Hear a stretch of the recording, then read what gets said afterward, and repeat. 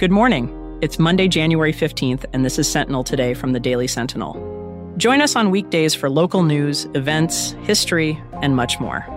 This episode was brought to you in part by Bank of Utica, in a league all of their own. Today, we delve into a pressing local issue, tackling youth violence. We look at the actions and intentions of Utica's newly elected mayor. First, here are a few other stories that you should know about. The Comets were down just 49 seconds into Saturday's game against the Springfield Thunderbirds, but rather than hang their heads, they scored the next 4 goals and got a 6-3 win. The New Hartford Recreation Center was home to the 2024 Mohawk Valley Classic, and the Mohawk Valley Learn to Skate competition on Saturday. A fox attacked 3 people in Rome on Friday, specifically west along the Mohawk River and east of Black River Boulevard. For more on all of these stories, visit yoursentinel.com.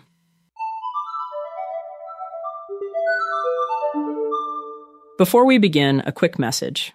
Hi there, everybody. I'm Joe Kelly. I'm a columnist for the Daily Sentinel, and I'm from the Utica County History Center.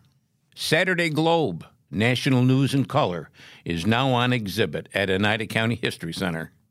Founded and published in Utica, the Saturday Globe is recognized as the first national newspaper to feature colored illustrations.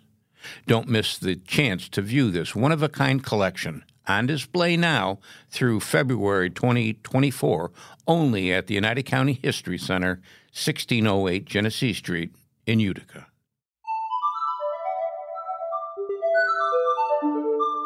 Now, our feature story. Mayor Galeem, who assumed office on January 1st, won a decisive victory in the November general election, securing nearly 60% of the vote.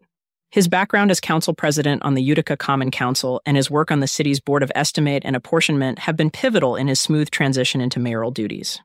His immediate focus has been on filling key roles within the city administration. However, the most challenging issue facing the mayor's administration is the increasing concern over youth violence in Utica. The city has witnessed several disturbing incidents, including vandalism at Sculpture Space, a stabbing at Thomas R. Proctor High School, and a shooting during a high school football game. These incidents have not only garnered local concern, but have also caught national attention. The most recent and alarming of these incidents involved a 15-year-old boy who was shot in the head and later succumbed to his injuries. This tragic event underscores the urgency of the situation. In response, the mayor is taking proactive steps to address this crisis. He emphasized the importance of prioritizing kids during his campaign and is now acting on this commitment.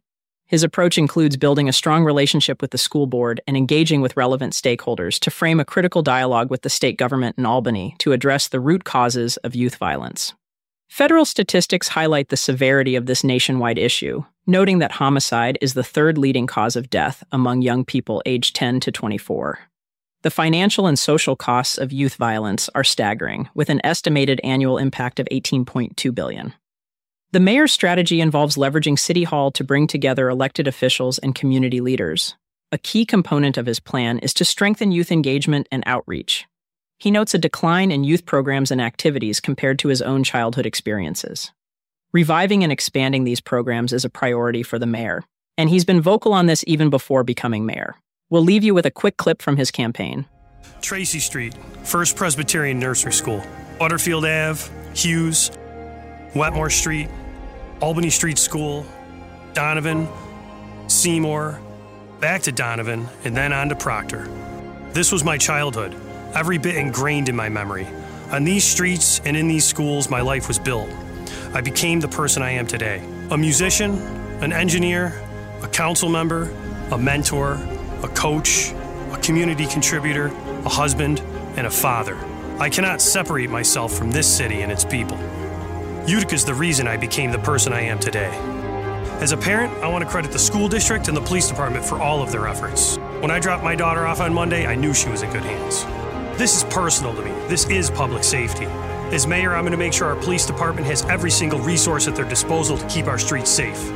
Utica's always been a place to raise a family, and I'm going to keep it that way. Next, some events coming up that you should know about. An intimate evening with Priscilla Presley at the Capitol Theater is coming up on January 20th. The event offers a unique glimpse into her life with Elvis Presley. The evening ends with a Q&A session with the audience. Kirkland Art Center's concert featuring Irish folk artist Emma Langford is set for January 20th at 7:30 p.m. Known for her storytelling and captivating voice, Langford brings her latest Irish folk-inspired works to the stage. She's a recipient of the RTE Folk Award for Best Emerging Artist and has multiple nominations to her name. Finally, in honor of National Winnie the Pooh Day, Keaton and Lloyd Bookshop will host a special Winnie the Pooh Day celebration at 10:30 a.m. on Thursday, January 18th. That date is the birthday of Winnie the Pooh's creator, author A.A. Milne. During the celebration, children will enjoy a snack, story time, and special activity. That's all for today. Thanks for listening. For more on all of these stories, visit us at yoursentinel.com or click the link in our show notes. Also, right now you can subscribe and get unlimited digital access for just $1 per week. Learn more at yoursentinel.com/subscribe.